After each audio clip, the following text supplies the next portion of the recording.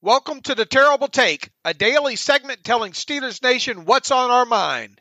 I'm Dave Bryan. Against the Carolina Panthers this past Sunday, Pittsburgh Steelers inside linebacker Marcus Allen had a silly penalty that, lucky for him, didn't wind up costing his team the game.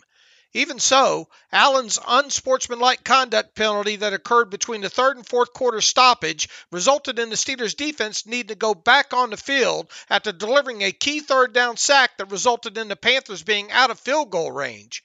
Ultimately, the Panthers did get a field goal as a result of that Allen penalty, and thankfully not a touchdown.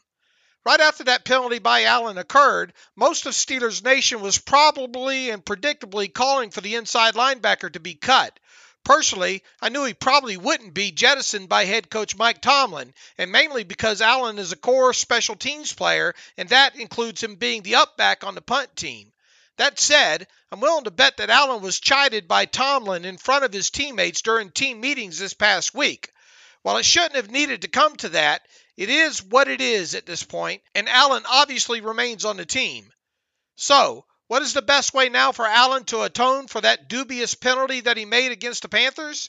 Well, making a few key plays on special teams Saturday night at Acrisure Stadium would probably be a good place for him to start, right? While it might not feel like it, Allen does have 10 total special teams tackles so far on the season, with 3 of those being the assisted variety.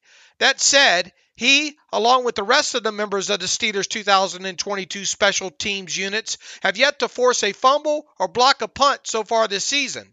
For a team with several core special teamers making more than the minimum, such as Allen is, that's really unacceptable.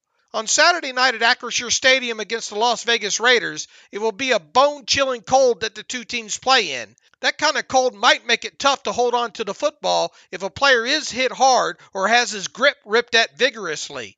In short, conditions might be very favorable for some sort of special teams takeaway, and hopefully by the Steelers' side.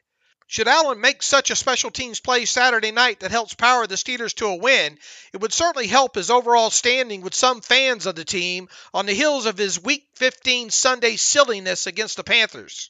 Be sure to follow us at SteelersDepot.com and check out episodes of The Terrible Take every day at 5 p.m. Eastern Time. And check out The Terrible Podcast with myself and Alex Kozora every Monday, Wednesday, and Friday.